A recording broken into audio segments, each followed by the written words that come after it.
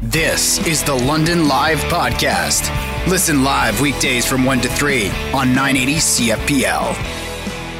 We are going to talk right now about making a difference in someone's life, because it is something that a group that calls themselves London, Ontario, Reduce, Reuse, and Recycle is doing. They have not been around very long, so if you don't know their name just yet, don't worry. They were formed in January of 2021. And joining us right now from London, Ontario, Reduce, Reuse, and Recycle is Lori Ash. Lori, thanks for being here. Hi, thanks for having me. Let's talk a little bit about what led to the formation, first off, of London, Ontario, Reduce, Reuse, and Recycle. Well, it was a couple of things. I mean, like many today, I was looking for something to do. I'm an avid crocheter for 50-plus years. And, you know, Christmas was quiet. I didn't get to see my grandchildren. So in January, cleaning out a closet, I realized how many grocery bags I had and what could I do with these. So I did a little research, and, of course, YouTube has videos for everything, and realized what they could be used for, and to turn them into sleeping mats for our people of London experiencing homelessness. So this is outstanding, and that's what you did. Okay, so let's talk about how that has gone, because this has grown in quite a big way. And we were just mentioning this. Now that you can't take your own bags to the grocery store, or sometimes grocery stores will fill them up, but mostly everything's coming home in plastic. We've got plastic bags, like you say, in closets, hanging off doorknobs. These are all over the place. So how do you turn a plastic bag into something that can be usable by someone who is in need of a sleeping mat? Well, we do. We have many volunteers at this point. We've only been going 3 months, so we've done a wonderful amount of crocheting. But basically, we fold the bag, we cut the end off, we cut the handles off, and from there we cut it in sections of anywhere from 2 to 3 inches and put them together, and that makes plarn, plastic yarn. And then we crochet them up into these mats, which are basically 6 feet by 3 feet, and they do deter bugs and insects, and they help to keep wetness away from the people that are sleeping on the ground, and it's just incredible what they can do. And I actually started making pillows to go with them. This is outstanding. So in making plarn, you're essentially turning into something that then you can crochet. So that's just the strips of plastic then after the bag has been cut up? That's correct, yes. They all get put together where the joints have just tiny little knots, and the mats don't have to be perfect. They just have to be functional. And how many bags would it take to create one sleeping mat? Roughly anywhere from 500 to 700 bags. Some choose not to put a carry strap on it or a tie strap.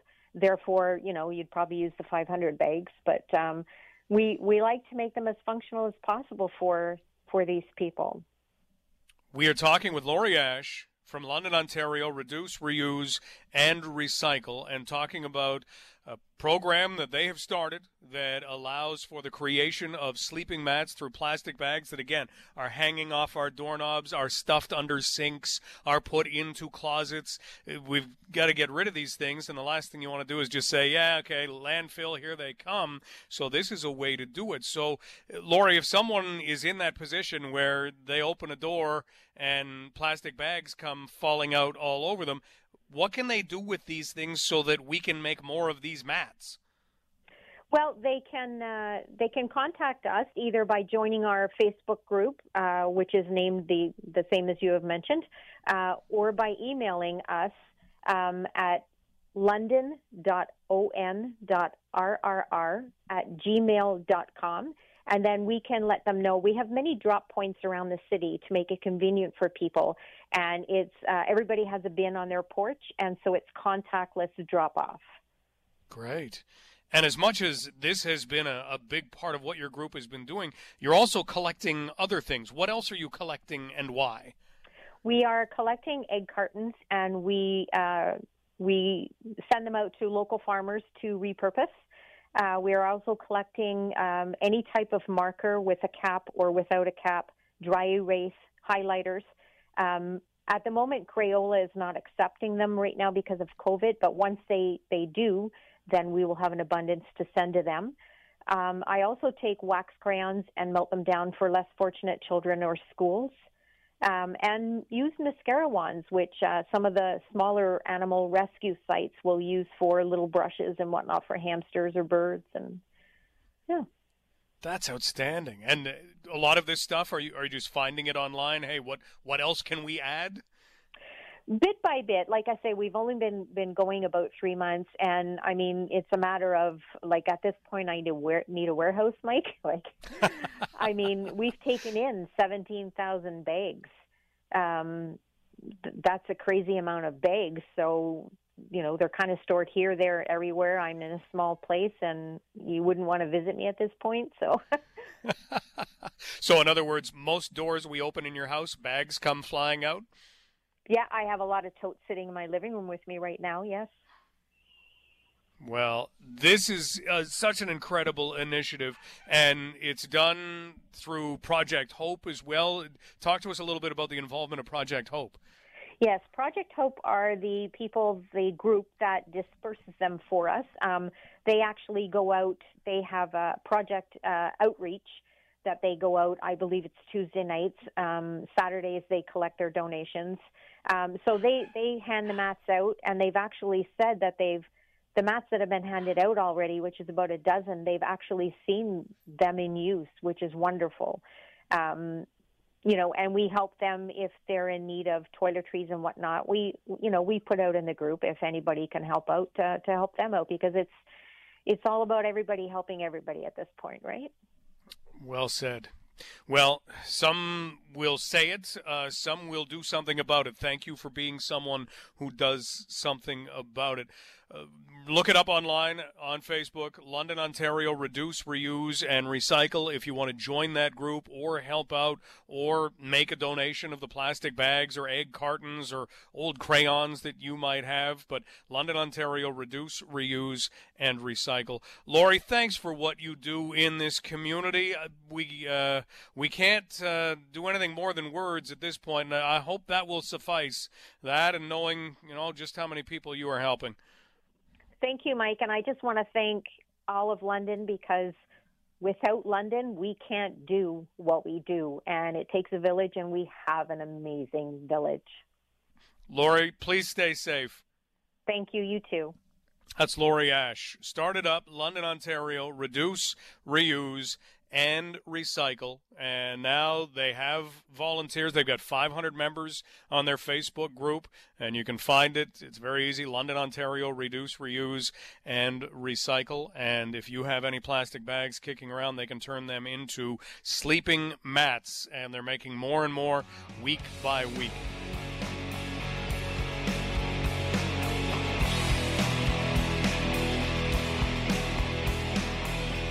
So we saw a bailout. It's a bailout for Air Canada. Now, you hear loans and you hear stipulations. So let's talk a little bit about what all of this means. Let's look at why this would happen. Why Air Canada? What is this doing? There has to be some between-the-lines stuff. Frédéric Dimanche is a director at the Ted Rogers School of Hospitality and Tourism Management at Ryerson University, and we are lucky enough to have him with us right now. Dr. Dimanche, thank you so much for being here. Thank you very much, Matt. How are you? Hey, I'm doing okay. Let's zero in on this particular bailout for Air Canada. Why exactly do we see the government doing this, in your estimation? Well, first, I think it's important to say that that's something that was expected already a long time ago. It's coming late, in my opinion, especially when we look at governments around the world who have been doing similar things with their respective airlines. The Europeans did this months ago. The United States did this also. Australia did this as well. So there was also always this question in Canada about why not here yet. And I think it was just a matter of negotiation and making sure that Air Canada would agree to the terms. They probably had some requests as well. The government had some requests as well. So overall, it's a solution that will help Air Canada, that will help the customers, obviously. As you could read, they will be entitled to reimbursement for the flights that they didn't took in the past year. That will help also the regional destinations. You remember also that Air Canada cut some flights and some destinations from their network a few months ago. And now that's going to be back on. Air Canada will have to serve those destinations, and it's extremely important for them and for future rebound. So overall, the government, I think, is going to be happy to see that, Air Canada is going to take some steps to help the customers and the destination. Air Canada will be happy to see that they receive some loans, some money from the government. Of course, that's public money, but it's better than nothing. We can look and see that the stipulations, like you say, are to reinstitute some routes, or certainly another one is to continue to buy from Canadian manufacturing. How much do things like the buy from Canadian manufacturing weigh into something like this? Because there are other airlines in this country. Yeah, there are other airlines, and I think this kind of agreement will not be multilateral. I think it's a specific one for Canada, and I think the government will get back to the drawing table and look for specific agreement again for Air Transat, for example, the WestJet. So I believe we might expect this in the future. You were mentioning the importance of buying from local manufacturing. I think it's important as well to say that. Bombardier was making planes that are now taken over by Airbus, but there is a production site in Canada, in Quebec, I believe. And, that's part of the deal. When Air Canada is going to expand its fleet or buy some new planes, more ecological plane, they will have to buy locally. We are talking right now with Dr. Frédéric Dimanche, who is the director of the Ted Rogers School of Hospitality and Tourism Management at Ryerson University, looking at the almost $6 billion bailout package. Now, again, Dr. Dimanche has mentioned we're dealing with a lot of loans here. We are dealing with public money, but we're not dealing with, hey, here's this, go and run and do whatever you want with it. At the same time, you've got lines that say senior executive total compensation is going to be capped at $1 million each, and okay, I don't know how that factors in. I don't know. Is there a reason for that line to be there? Well, there is, because on the one hand, the deal is going to be using some public money as opposed to using shareholders' money. And, you can see how some people in the public will say, well, we are helping. It's my tax money, basically, that is helping the airline, when, we could ask, or we should ask, the shareholders to pay for it. So, it's like everything else. It's a compromise. And there is a cap on the shareholder benefits. Maybe that cap could have been lower. I don't know. But if that deal was signed, it's because, everybody around the table, Air Canada and the government, were satisfied with the terms. We hear sometimes from the government that we need a national airline, and Canadians want a national airline. Do we need, and do you feel Canadians want a national airline? Is there a real advantage to having this?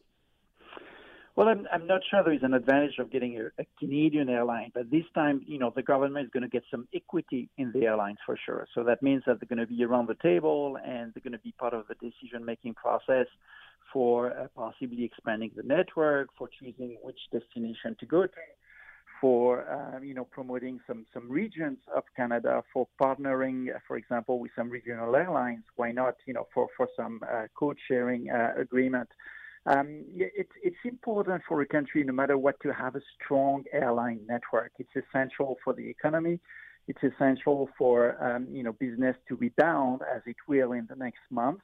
And for sure, the government, I think, had a responsibility to make sure that an airline, at least one airline, would be viable, and there will be more. We cannot let Air Canada be the only player in the Canadian sky. There has to be a competitive environment as well. And what does this do in that we've seen a bailout for Air Canada, and yet you look at, for instance, Porter, they're grounded right now. They're not flying at all. So what do we see there in terms of dealing with a competitive advantage?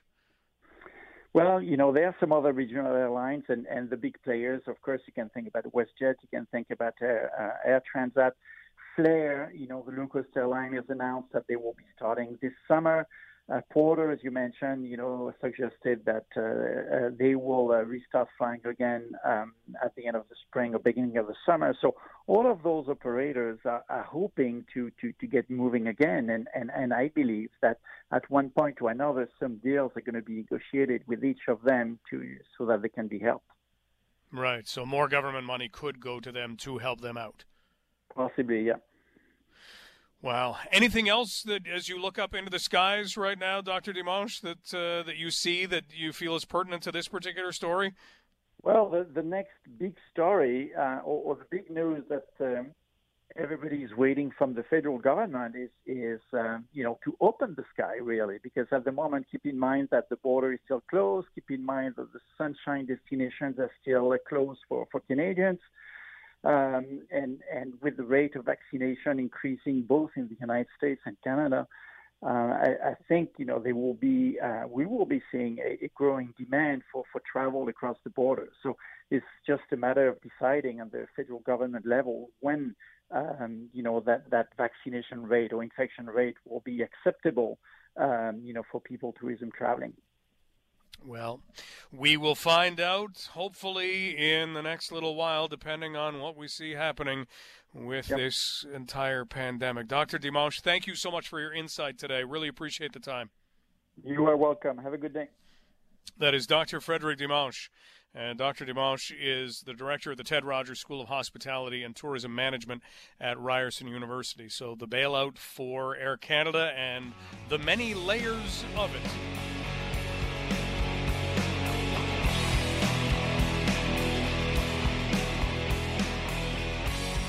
We have been experiencing some vicarious vacations. All right, well, we've just been mentioning places people have gone and telling some of their stories. Thank you for all of the stories that have come in today.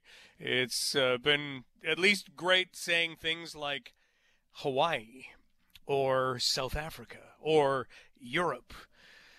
It's a frustrating time with everything that is going on, and we can dare to dream, so thank you for helping us to do that. One from Dave. Dave says, best vacation, the North Pole when I was in the Army. I don't know how much of a vacation that was, unless you get a few days off.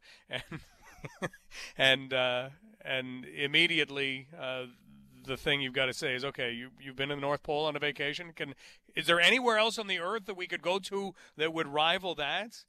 Is there? Ziad says, 2 years ago, I was backpacking across Western Europe. I was just outside Barcelona, hiking the foothills of a mountain. I was at the end of this path, and I came to a clearing. There was a lake, very secluded. There were tall trees all around. It was dead silent, gorgeous. Across the lake, I saw a beautiful woman. I hesitated watching, struck by her beauty, also by how her presence existed. She spied me before I could compose myself, didn't cry out. Our eyes held. She smiled enigmatically, fresh tears spilling down her cheeks. I was frozen. I knew nothing about this woman, and yet as we stood on opposite sides of a pool of water, thousands of miles from my own home and everyone I had ever known, I felt the most intense connection, not just to her, but to everything. As if she symbolized thousands of years of the human condition. I wanted to go to her to comfort her, to look into this feeling of belonging. I had never encountered it before, but I couldn't, because I knew that if she spoke, that moment would be ruined. And I knew I would need the memory of that moment to carry me through the inevitable dark patches throughout my life. And so I watched her lower her hand, turn, and slowly walk to the shore opposite me. The rest of her perfect form was gradually revealed to me, and I held my breath. Then she disappeared behind a copse of trees near the water. I didn't follow her. I turned around. I knew there was nothing else we could experience together that would be more perfect than that moment. It still remains the most profound experience of my life. For Ziad, it's a true story, and the most profound experience of his life. Outstanding. Thank you. That gave us a little trip away. Ziad, thank you. If you have any, you can always email them, mike@980cfpl.ca. Do want to reiterate, there's a statement from the Canadian Hockey League that came out today, and it says that with the WHL and the QMJHL in the midst of shortened seasons and the OHL continuing to return to play discussions with the Ontario government, unfortunately, we have once again had to make the difficult decision to cancel the Memorial Cup. That's now official. You had to know that was coming because the Western Hockey League is not playing any kind of playoffs, so they are not going to be creating a winner out of playoffs. With no winner, you have no Memorial Cup representative, and bringing teams together right now we're still in the middle of something that is big, and so that's not going to be taking place. As far as an OHL season, well, that's the latest. They are continuing to work on return-to-play discussions with the Ontario government at the OHL level, but as of now, we do not have anything more to report, and neither does the Canadian Hockey League. So they are running out of runway, as many people have said, and whether or not they can fit anything in, or whether it's even worth fitting anything in, or whether it is safe to fit anything in, are still part of all of their discussions. We long for a day when, like Ziad, we can head off to somewhere and see someone across a lake and have an experience like that, or head for the North Pole, or just head anywhere. But once that day arrives, and we all want it to just snap right back into the way it used to be, but that day may arrive and be still different than what it used to be when it comes to any kind of traveling. And we are joined right now by someone who can help us out in understanding what we may have to know about traveling when things get back to quote-unquote normal. Marty Firestone joins us from Travel Secure. Marty, thanks so much for being here. How you doing? Good. Thank you for having me. Well, we appreciate the insight. So one day we all hope we're doing some virtual vacationing today, some vacations that are done vicariously through other people's experiences. I think that's about the best that we can get right now. But when things do come back, what are you hearing in terms of travel insurance and how that might work? Yeah, there's incredible amount of challenges facing us all. Let me start out by saying that I think travel as we know it does not happen till next summer 2022. That's how bad it is right now. I do not believe any international travel will take place, and mainly because there's nowhere to go. I mean, you're not going to go to Italy. You're not going to go to France. They're in current lockdown situations with rising numbers. So I don't think any of that is going to happen. Our best hope, quite frankly, from a snowbird perspective, is next November to head south to the USA.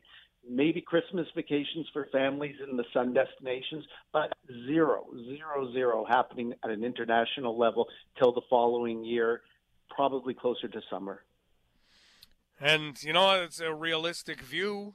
It has to be. You said it. You know, where are you going to go? Those sun destinations? We heard it earlier as we were talking with Dr. Frédéric Dimanche from Ryerson University. Skies are closed to those destinations right now. So in terms of getting restarted, sure, we've got some time. How different might travel be when it does come back?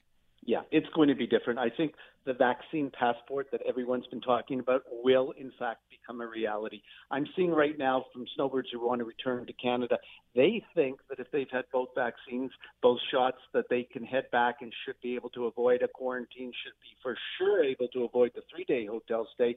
So you can see the mentality of individuals are that, hey, I have the shot. I shouldn't have to be under the regulations of people that have not. So I think that's a precursor, as I call it, to what will be necessary to travel once again. From an insurance company perspective, they will definitely probably also want to know that you have the vaccine, and then you can opt out of not taking the COVID coverage, as an example. I mean, this is all in my mind at this moment, but I think these are the things that are going to play out when we do start traveling again. Now, in terms of insurance, and we're talking right now with Marty Firestone, and Marty is with Travel Secure, do we expect changes to kind of incorporate COVID-19 into travel insurance? Have you heard anything about that? Yeah, so I think the way it'll be handled is as follows. Once the level 3 travel advisory is lifted and the borders are open up between the USA and Canada, as an example, COVID will no longer be considered a pre-existing condition, for lack of a better word. By the time that all happens, the vaccines will all be done, or at least to the degree of herd immunity. And I think the insurance companies will look at it as being just any other sort of pre-existing. Meaning, if you were sick with COVID, 2 weeks before you went away, of course that's not going to be covered. But all in all, if one did not have COVID and they were stable, let's say 3 months or 6 months, they will not have any issues with coverage down south if, in fact, they did have a claim that anybody could link to anything to do with COVID or any other pandemic for that matter at this point. Okay, so that at least sounds encouraging. We're not going to have a subsection saying, hey, by the way, you get COVID, you're on your own, and so are your hospital bills. Doesn't sound like that is being entertained. No, I believe it is and has been since March of 2020. If you didn't buy the COVID rider or add it to your policy, you were out of luck if, in fact, you did come down and ended up, God forbid, on a ventilator for 3 weeks for, $500,000, you would have been out of luck. Now you can cover yourself with the COVID rider. But now when you're vaccinated next year, it'll be an interesting dilemma because are 2 shots going to prevent you from ever getting COVID again? And that's going to be a question mark that's going to play in with a lot of actuaries at the insurance companies and travelers heading south. Should I take a rider to cover me for COVID? Like, even though I've had the vaccine, what if I were to get it again? That's going to be something we all have to think about. Yeah, and that's something where we just need more data, right? We need to find out exactly how this is going to be in our society in a year, in 2 years, and we just don't know. We have no idea, and that's the problem with everything. The second shot that was to be 3 weeks after the fact, what's that mean for the people who are getting 4 months after the fact? Did they make it 3 weeks because that was the timelines in order to get this thing out? Or is there a rationale behind 3 weeks? And is 4 months going to be too late? So perfect example of there's just not enough time to watch this and see what the results are. Marty Firestone of Travel Secure joining us as we look into travel insurance and how COVID-19 might impact it. Do you believe we might see an increase in insurance costs as far as travel insurance goes, Marty? I don't. I think everything will remain constant. I don't think the claims that the insurers have been experiencing have gone through the roof because of COVID, because, A, it hasn't really turned into that. Remember, the majority of people that went south or traveled went down there and got vaccines. So they're probably in better shape than many Canadians who are still waiting for their first shot, yet alone their second shots, which are 4 months away. So there hasn't been a tremendous amount of claims as a result of COVID in current travel insurance year. So I don't see it as being a cost that's going to be implemented or added on to next year's insurance premiums because I don't think they got hit hard at all when you look at it. When we look at the entire industry, though, it has been hit hard, and tourism and travel, I mean, they will be front and center, top of lists when it all is said and done in terms of impact. How do you think that plays out in the next little while, Marty? Well, we see today the bailout for the airlines. Most interesting that all 100,000 plus travelers are all going to get back refunds as opposed to the vouchers and credits they have. So that's positive. Everyone talks about it coming back bigger and better than ever, and you got to believe that. I mean, even ask yourself or someone else, when we can travel again, will we? And the answer is we will, and we will go more times than we ever went, and we will go for longer than we went, and we will not take it for granted. So I do think down the road, there definitely is going to be more interest than ever before for travel, and travel insurance, of course, will follow, and airlines and everything will go, and things will be better. But when is that? That's the key question. And right now, we don't have a lot of answers for that. In terms of travel companies, do you think they have been able to keep themselves going through all of this? Have they been able to push enough of a pause button, or could we have travel companies that don't exist by the time we return? Oh, I think for sure. I mean, Air Canada gets bailed out. WestJet probably will too. Will Air Transat? I don't know. And then tour operators, travel agencies, they are closing left and right. They just can't survive. I mean, we can here in the travel insurance business because, you just turn it down a notch. I mean, we still had tremendous amount of people going away, believe it or not, that needed insurance, primarily to the U.S., not traveling internationally. Many flocked there to get the vaccine. So, in travel insurance sales were still there, not by any means close to what it was, but there still was sales. But the problem is with agencies, they pay rent, they pay employees. Lots of things come into play, and there was just no business this year, none at all. Well, Marty, we appreciate your time and the information on all of this. It's something we'll continue to monitor. Please keep safe and have a great rest of the day. You too, and thank you for having me on. That's Marty Firestone. Marty is with Travel Secure, so he doesn't anticipate any increases in terms of what it would cost for travel insurance, and what people who have either been traveling or have had to travel have done is pick up a rider on their insurance, where if you didn't have that and you contracted COVID, you might be on your own. Marty doesn't expect that to be something that you continue to have to do once we have, if they wind up with the vaccination passport or whatever name we wind up giving to it. And so that's the latest on doing some traveling as we continue to do some dreaming about doing some traveling. You've been listening to the London Live Podcast. Catch the show live on weekdays from 1 to 3.